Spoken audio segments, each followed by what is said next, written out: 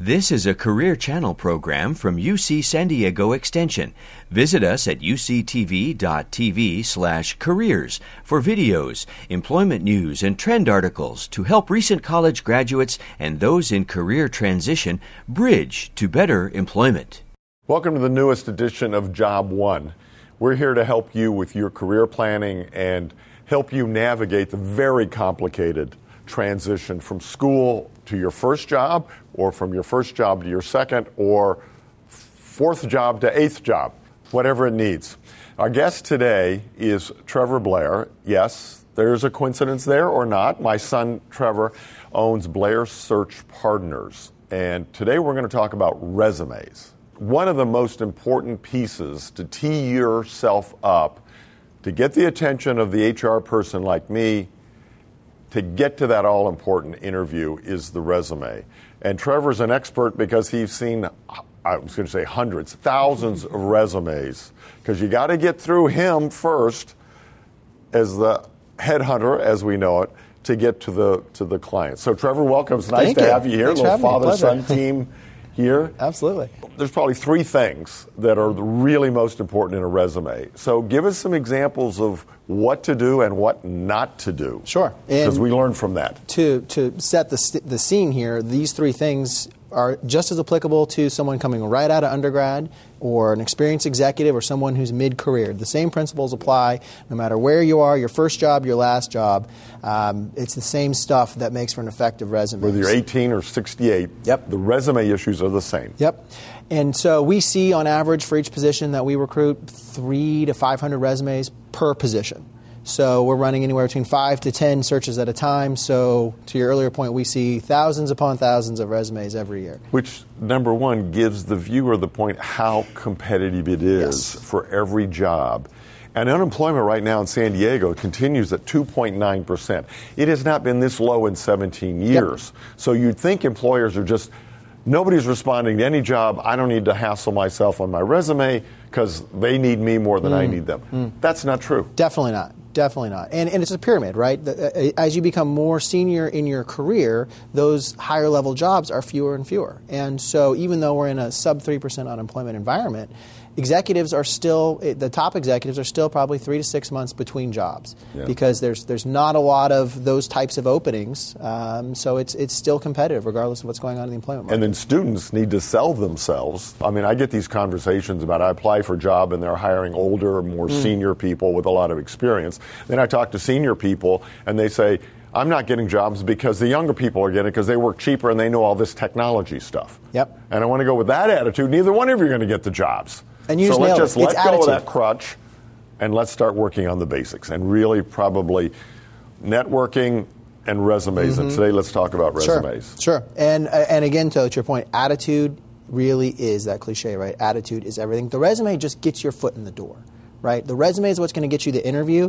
Once you're sitting in front of that hiring manager, it's your attitude and your communication skills that are going to get you over the line. So your point about younger workers, older workers, doesn't matter. Write an effective resume, get in front of the hiring manager, and then let your personality shine and your ability to sell your experience and your fit to that organization. That part is attitude, but we could do a whole nother, that's a whole nother segment. So back to resumes, the big three things that we look for and kind of the big things that we see people falling down in terms of putting forward the resumes would be, firstly, just regurgitating their job description, right? Your resume really is an important living document that tells your story as a professional as you have evolved through each stage of your career. It is not a regurgitation of every job you've had with every date of your life, right? What we're interested is not in what were your responsibilities, because if you just regurgitate the job description on your resume, the person who had that job before you and the next 3 people who have that job after you could say the exact same thing, right? There's nothing unique about the job description. Manage the accounting department. Right, right. Don't tell me what you were tasked to do. Tell me how you had impact. And so scrap the job description. I mean, obviously you want to have it in mind as you're writing your resume, but what you want to do is tell your story through your accomplishments. So don't just say I was responsible for this, I was responsible for that. You want to show where you drove change. and change is usually quantifiable, right? So we want to have impact. So tell your story through your accomplishments, and we'll talk more about that in a second, but I'm kind of going to lay the landscape out. Data.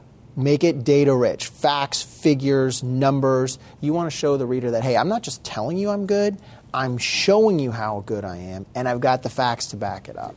Cut telecommunications costs by 22.2%, saving $180,000, right? Yep. Because you just do percents, we don't know. If you just do dollar amounts, we don't know if that was huge or it should have been $500,000, right? So both of those paint a picture. Wow, that was really good. And you can game it a little bit, right? If the absolute dollar value change is not so impressive, use the percentage, right? So going from $4 to $5 doesn't sound that impressive. But increasing by 25%, that sounds a lot more impressive. So figure out what's going to be more impactful in terms of how you pitch the data. But with regards to numbers, organizations, no matter if it's for-profit, not-for-profit, public sector, they only care about 3 value drivers. And you and I have talked about this time and again, right? Yep. So let's say Phil's applying for a job with my client. My client's looking at that resume saying, how is Phil going to make me money? How is he going to save me money, i.e. help me operate more efficiently? And how is he going to fit in? What's the cultural alignment? So make us money, save us money, and fit in around here. Those are really, when you boil it down to its most simple essence, those are the only 3 things that matter to any organization. So when you think about what content do I put on my resume and how do I frame that content, think of it in those 3 simple terms. And if it doesn't fit with one of those 3, leave it out. And be blatant about that. I mean, we encourage people when you look at it, go, now, what message did you give the person reading this resume about how you're going to increase sales or decrease costs?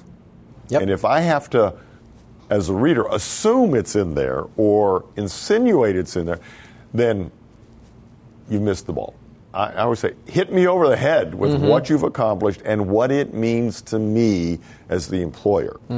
Whether the employer knows it or not, what they're looking for when they're reading that resume, dollar signs and percentage symbols and numbers.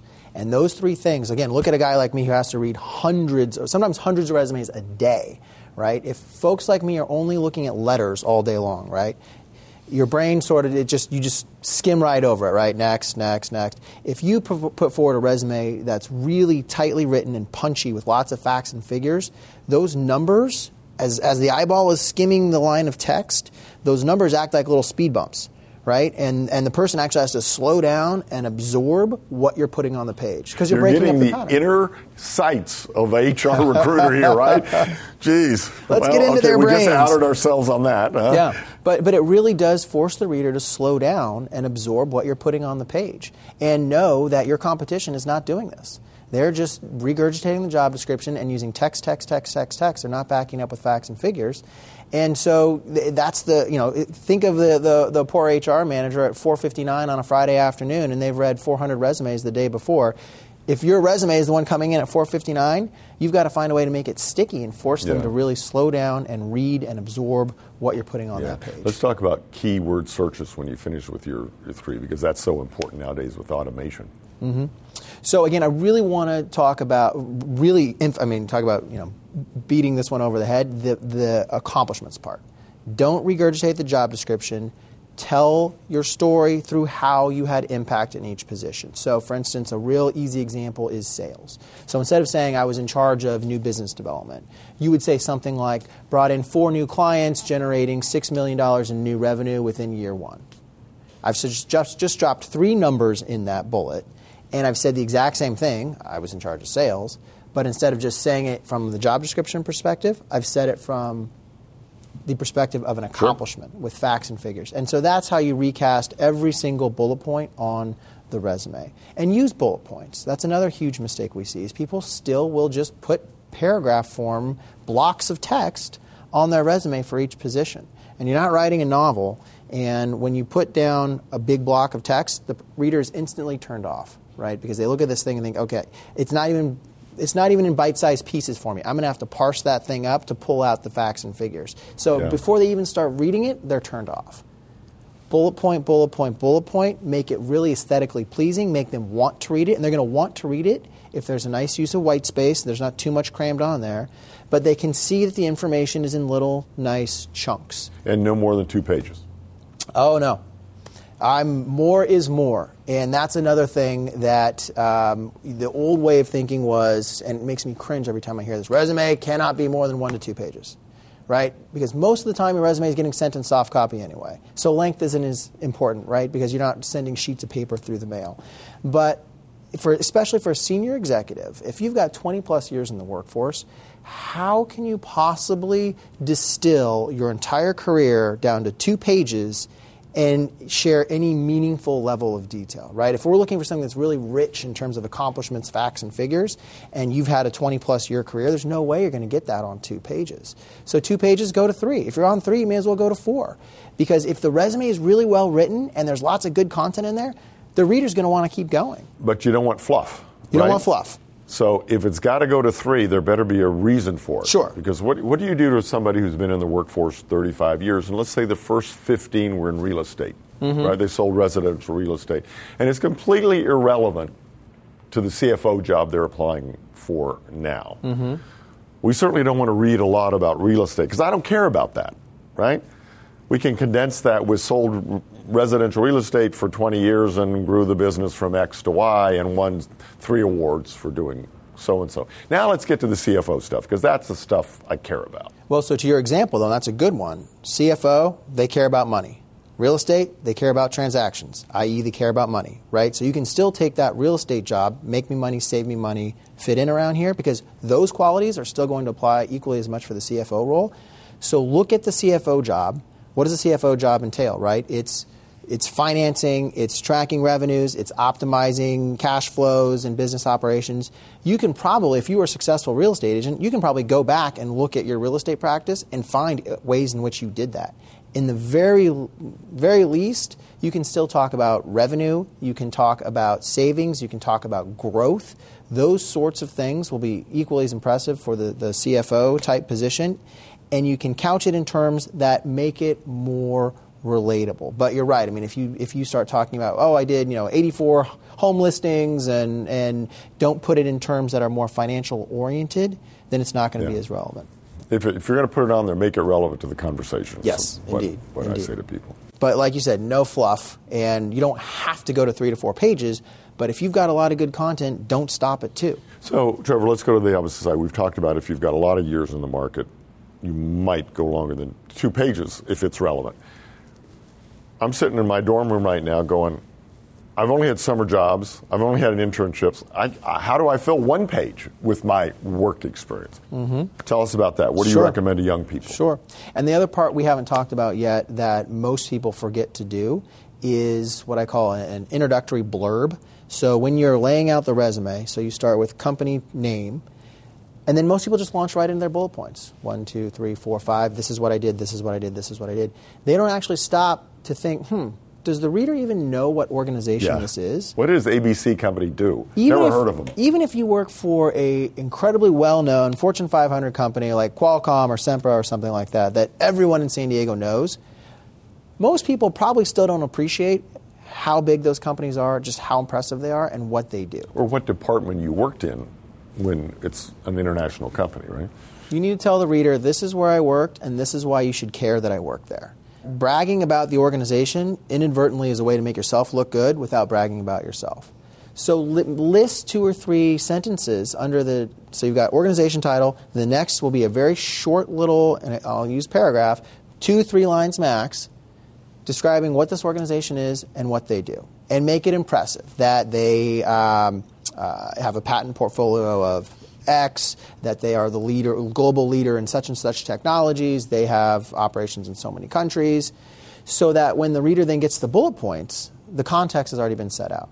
I know what this organization does, so now I know how your accomplishments fit in there. If I don't know what this company does and I'm interviewing you, we're going to waste a lot of time because you're going to have to tell me what this organization does. And or if I'm at home reading these things, I'm not going to take the time to Google out of curiosity of what ABC does. So it's easy to sort of, okay, keep going. Maybe the next one will catch my attention. And if you have to tell them what the company does, you're taking the focus off of you, and now it's on the company. You want that conversation, because if you're in an interview, you've got 30 to 45 minutes to make an impression. You want every minute of that interview about you, not explaining the story of the organization. So take care of that up front. So let's stay with the potential one-pager of 21-year-old that's just getting out of school, how do they make themselves stand out when they haven't had all that much experience to brag about? Mm-hmm.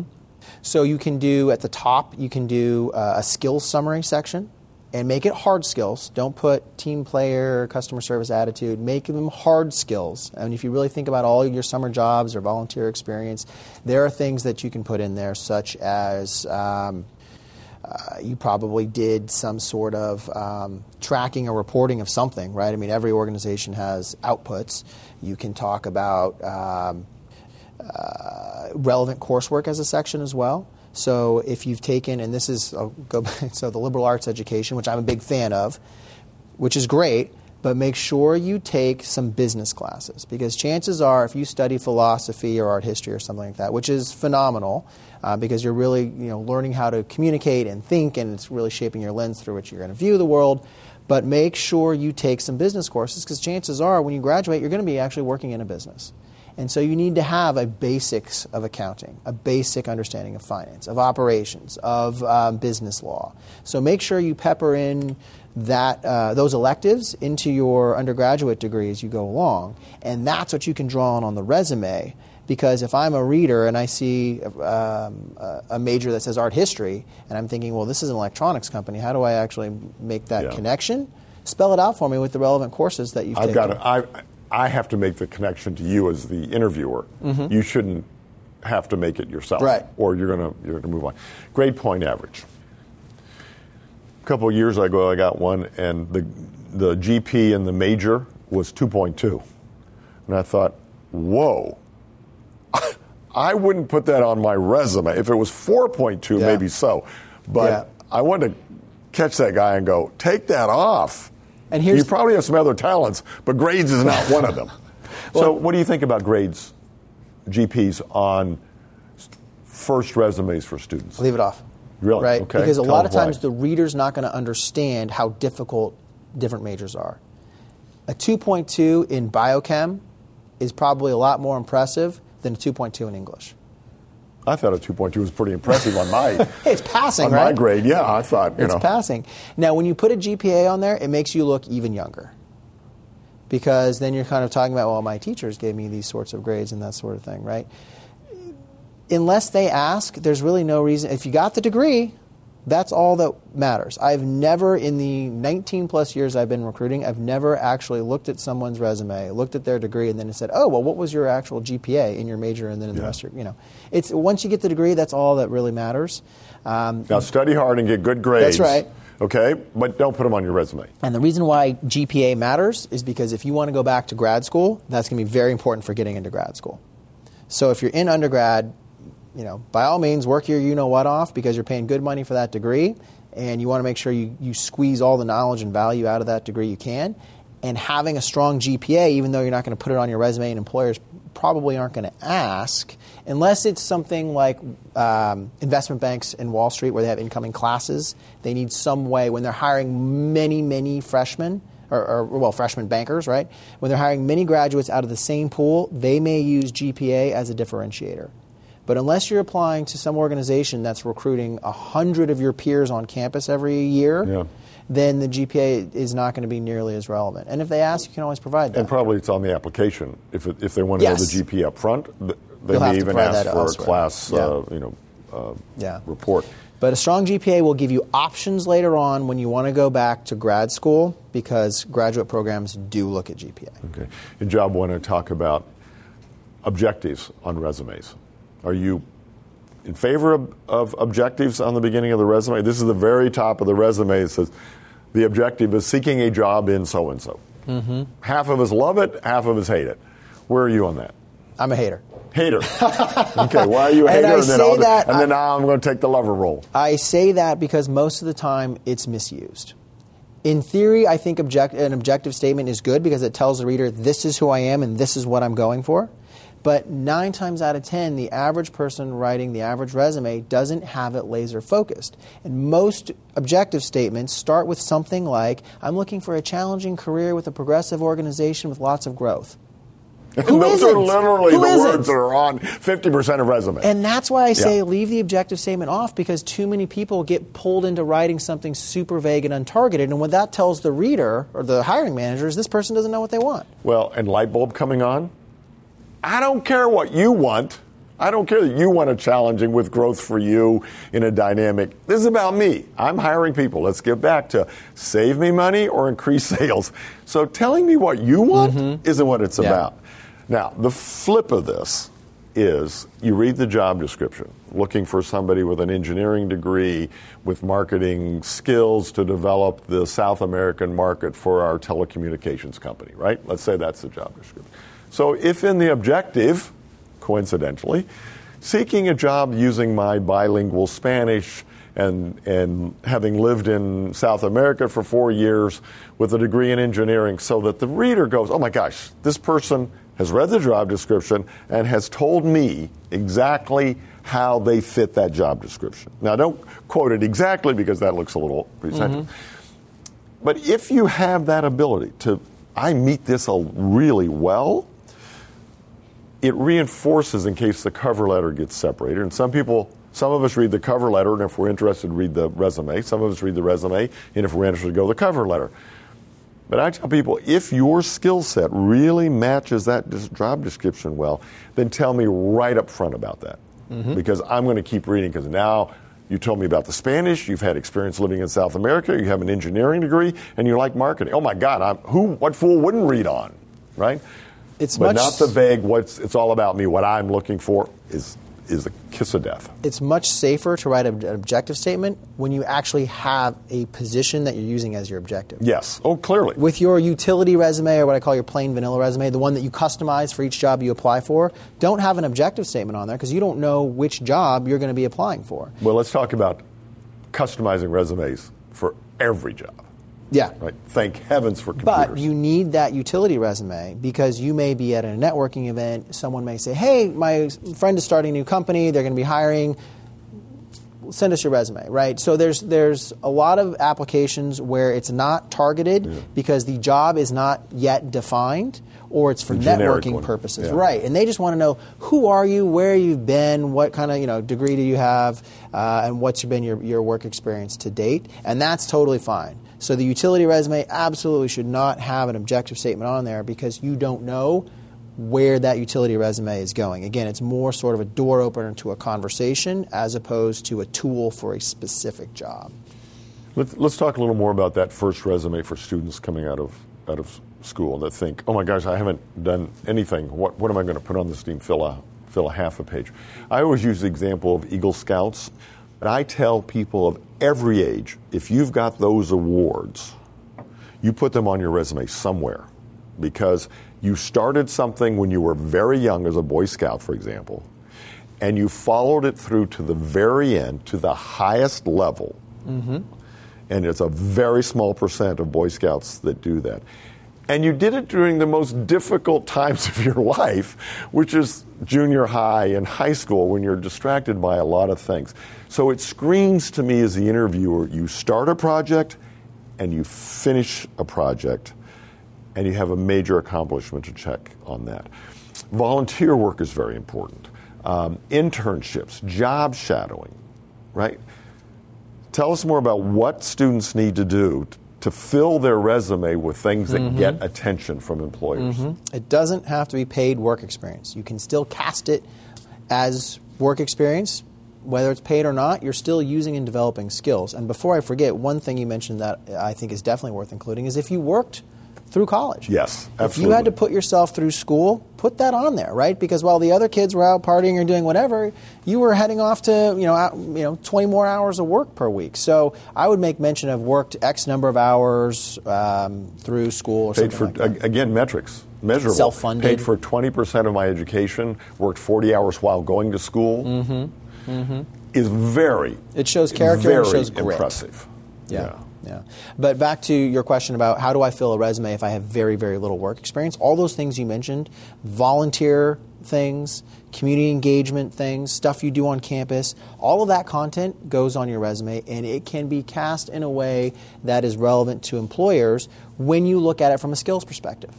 So let's take the Eagle Scout example, right? So you can put that on the resume and talk about the organization, right? Put a little blurb about Boy Scouts of America that, it's got 150 years of history, so many hundreds of thousands of scouts, et cetera, and then bullet point out what you did to become Eagle Scout or what you did that was impressive along the way. And then only 0.5% of scouts quantify it, right? Numbers. Absolutely. That. And the other thing is sports. Talk a little bit about what you've accomplished in sports and how you can play that up as a leader. Yep, and so you can put that under the heading of community engagement or volunteer work or anything like that, and then list that out so that you're being upfront and honest that, it was not paid work experience, but I'm going to write it up as if it was so that I can showcase the same skills that I was using. Yeah, and it really shows leadership, number one, that you participate in sports, but especially if you were captain of the tennis team or chaired this thing or intramural league or started a club. Impress me that you've taken initiative at a young age to accomplish a lot of things to get where you are, because that's a great foundation for me to hire this applicant if they've wowed me with what they've done in their first 22 years. Employers are looking for students who didn't just show up, take the test, pass, and leave campus, right? Show that you did a lot more. You brought your full self. You got engaged. You got involved. And that you really maximized your education and your time on campus, right? Don't just be the person who skates by doing the bare minimum to graduate. Show that you took initiative and really got involved on campus and did stuff. And it might be in the arts and music also. Just show us where you've accomplished things and volunteering, clubs, and helped on that. What are we missing? What else do our students and our viewers need to hear about resumes? So the basics then, if we kind of been talking about content and the bigger picture, meatier stuff, but also format can really trip people up too, because you can have the most amazing content, but if it's sloppy or not laid out well, you're going to lose major points. Again, we want to make it enticing for the reader to want to dive in and start really getting to know your background and your experience. So fonts matter. Font size matters. Font style matters. Don't use something really old school like Times New Roman 12, right? I mean, that it just looks stodgy and dated. It's also a very inefficient type of font in terms of space, because let's say if you are the seasoned executive and you are looking at 3 to 4 pages, you want to make sure you use a font that's appealing and easy to read, but that's going to allow you to conserve on space. So the one I like is Calibri, Calibri, in an 11 size font, which is a pretty decent size. Couldn't we be a little more specific, the font and the size of the font? Jeez. Well, there's nothing more annoying than getting an 8-point font on a resume because someone's trying to squeeze it onto 1 or 2 pages and it looks like microfiche, right? No. But then again, someone uses 12 or 14-point font and it also looks equally as unprofessional. You're trying to fill the place. Yeah, these little tiny things matter. Again, use bullet points. Make good use of white space. Let's talk about, I alluded to cover letters. Tell us what you think about it. Whoa. We can do a whole, this could be a whole other segment, right, on the objective statement, lover or hater, cover letter, lover or hater. How I heard about the job, Yep. So my view is from the recruiter's perspective. Should every resume have a cover letter? No. Okay. That's why we have email, right? So think of it from the recruiter's perspective, because whether you're applying to Qualcomm or going through an agency or talking to a search firm like ours, the person who's going to be, at some point along that chain, someone's going to be reading your resume who is a gatekeeper. That makes the go, no-go. This person gets on. And it might be really low level or it might be high level. So no, the gatekeeper is not the vice president of HR at Qualcomm. And sometimes it's the person you would not think is the gatekeeper, right? But that gatekeeper probably has to read hundreds of resumes. So again, let's look at the numbers for our firm, right? So 300 to 500 resumes per engagement, and we've got between 5 and 10 engagements going at any one time. If I have to read 500 plus resumes and every person includes a cover letter, I've now just doubled the amount of documents. And that's just on one engagement, right? It's a time thing, but also the cover letter just becomes so redundant with the email. The cover letter literally was designed back in, hard copy snail mail days. It covered the resume, right? It covered the resume, went in the envelope, so that when the reader opened it, the cover came off and the letter introduced, this is the resume, this is why you are receiving it, this is who I am, so that the resume made sense. And they could then say, oh, okay, now I understand why this person has contacted me, now I'll read the resume. That's what your email does. So why would you take pretty much the same content that's going to go in the body of that email, put it in a separate Word doc, and attach that with the resume, right? I hate reading cover letters. Candidates hate writing them even more. I mean, because it's such a challenge to take what's a generic form letter and how do I make it seem customized to each job I'm applying for. It's not. It's the same content repackaged again and again and again, but it's a real pain. So use the body of your email as your cover letter and make sure it's written really, really well. It doesn't have to be this super long, massive document, but the email introduces who you are, why you're contacting them, who you want to talk to, and what next steps you're looking for. So either cover those points in an intro email saying attached is my resume, or actually formalize it and say attached is my cover letter and email. But we got to get those points you made in there somewhere, because otherwise, how did you hear about this job? Do you know anybody in this company? It's just a piece of paper to me. If you can personalize it to my company or my department, my daughter-in-law works there or something that relates you to the company, you're going to be way ahead of that. Yeah, and I would say get that in the body of the email, because if the body of the email isn't catchy, they're not going to open either attachment. So maybe the email, the intro email, is taking the place of the cover letter in your exactly, and the intro email cannot be underestimated, because that is where you are showing your communication skills. It has to be treated like a cover letter with that level of seriousness, but it's not a generic form letter. Because if that email isn't spot on, I'm not even going to open the resume. So, Trevor, do you think when you go through these and you see someone of interest, do you attach the intro to the resume, or do you just shoot the resume over alone if you're going to the department or the customer? Where does that either cover letter or attachment? 99% of the time, it's just the resume. Just the resume, right? Okay. Because the less stuff we have to send along, the better, right? Because people are busy, people don't have time to read pages and pages and pages of stuff. The resume should be able to stand on its own, right? It's punchy enough. The cover letter, i.e. the email, it did its job. It got you past me, right? And now my job is to get you past the next gatekeeper and the next gatekeeper. So that cover letter doesn't need to keep following you. Now, I know there's a lot of people out there who are going to adamantly disagree with me, and there's many ways to skin a cat. But from the mechanics of recruiting, the cover letters, it's just more stuff we have to deal with. And the other thing is that we want to see communication skills. The email can do that. One last thing. The big black hole called the database that resumes go into, and then we do keyword searches. So let's spend a little time on important words. When you look at a job description, words that you need to make sure on your resume in case it is computer system software that's picking resumes. So you take the job description, you take your resume, and you go through the job description and you just circle all the important terms, right? The keywords, key skills, key competencies. Make sure those are reflected in your resume, and make sure they're worded, if not exactly the same, very similarly. Because you want to make it as easy as possible for whoever's reading this document to make the connection between that job description and your resume. It doesn't take a ton of work. It should be, and it gets easier and easier every time you do it. So you take your utility resume, customize it to the terms in that job description, perhaps come up with a really punchy objective statement that's customized to that job description, and you're off and running. Yeah, and I tell people, get on the other side of the desk. Here's the job description. If I were recruiting for this, I would want the word electrical engineer in it. I would want MBA in it. I would want specific classes they had taken, and make sure those are in your resume somewhere.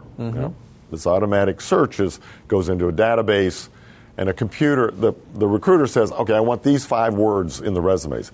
Goes into the database. Every resume that has those 5 words pops to the top. The next group that has 4 of the words, then 3 of the words. And then that's how a lot of recruiters start, is that keyword search. So learn about keyword search and know what words to put into your resume. The last thing is personal interests. This is another plus and minus. One of the things about a resume, you get 50 in front of you that can all look pretty dry. At the bottom, if you put personal interests, I happen to play racquetball. My staff knows any job applicant that plays racquetball, bring it in, because the boss likes that sport, right? Could be bowling, it could be archery, it could be baseball. Some people say, no, it's unprofessional. I don't care about your personal life. Where are you on that? I'm okay with it if it's done well. Again, this is one of those things that can trip you up big time. Don't put it on there if it's not a true passion or a true hobby of yours, because let's say I put racquetball on there. I've played racquetball 3 times in my entire life. But I've played, so in theory I could put racquetball on my resume. He's a snotty squash player and looks down on racquetball, which is a problem here in this interview.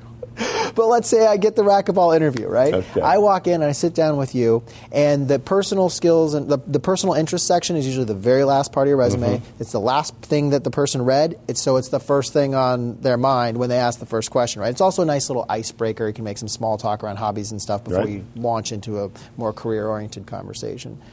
If I get stuck with a guy like you, I've played racquetball 3 times in my life, I put it on my resume, and all of a sudden you want to start having this whole conversation about racquetball and, the new materials going into the new rackets and court size and all the, getting really technical, I'm going to look pretty silly and way out of my depth really quickly.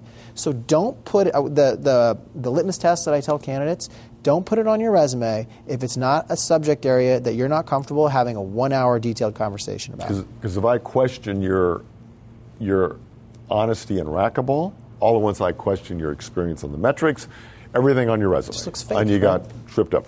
2 things. 1, under personals, don't put boring things. Oh, reading. Like to Movies. read, knit, and something. It's like, oh my God, this is the most boring person in the world. I don't care about this. You may as well put breathing, sleeping, and eating. Right? I'm moving forward. I'm not looking at that one. But I also had one that was going to be of interest. It was knife throwing. And I thought, okay, that's just weird. If this person is telling me he's a knife thrower, there's lots of levels I'm not going to bring that into my company. And they might be an international champion, right? But it's still a little off-putting. Like I wouldn't put taxidermy on my resume. Yeah. Another... Now, that said, though... But be of interest. Right. World travel, following up on Renaissance art, or something that says, oh, wow, this person's more than a CPA. He or she has interest outside of that makes him a more rounded person. Makes you human. And it's a good icebreaker. Even if the reader knows nothing about Renaissance art, it's something interesting to talk about. Now, back to the more sort of common ones. We were joking about reading and movies and things like that. That's okay. If those really are your hobbies and passions, you can show that you're an actual expert in those areas. So don't just put movies, put indie films and name a few of your favorite directors. Or if it's reading, put what genres of literature are you really passionate about. If you can have a detailed conversation for over an hour about movies or cooking, sometimes people put cooking, but maybe it really is, maybe you throw massive dinner parties and you do charity events and cook-offs and that sort of thing. Or followed Love World Travel to learn about exotic styles of cooking. I mean, it makes you a more interesting person. Right. But put that in there. Make sure it's an interest. If you're going to do it, make sure it makes you interesting. It doesn't make you weird or boring. Right. Or leave it off. Right. Right? So again, and that's sort of a cooking, sort you of put Szechuan, Japanese, and some other. Show that you really know what you're talking about and you're kind of qualified to have a conversation on those areas. So the issue is you've got to put a resume together. You want to highlight yourself where you are. You want to highlight on the resume the relevant experience and skills you have to the current job.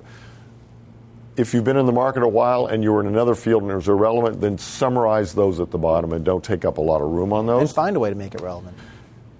Really, I care about the last 10 years, and in some jobs the last 5 years with softwares and technology. That's where I want to hear about, especially if you've been in the market for a while. Be able to sell to me you updated yourself, you've stayed current, you're not a CPA from 30 years ago. Right? You've taken new classes and new tax laws and really refreshed yourself. And this is the time to sell yourself. Brag up to the point of exaggerating. Right? Highlight everything you've done because you need to get the attention and the interest of people like us who, as Trevor said, are reading up to hundreds of resumes a day and trying to pick 3 they want to interview for that job position. Trevor, thank you. It's a pleasure working with you today on this show. Yeah. And best of luck with Blair Search Partners. Thank you. Thanks for having me. Thanks.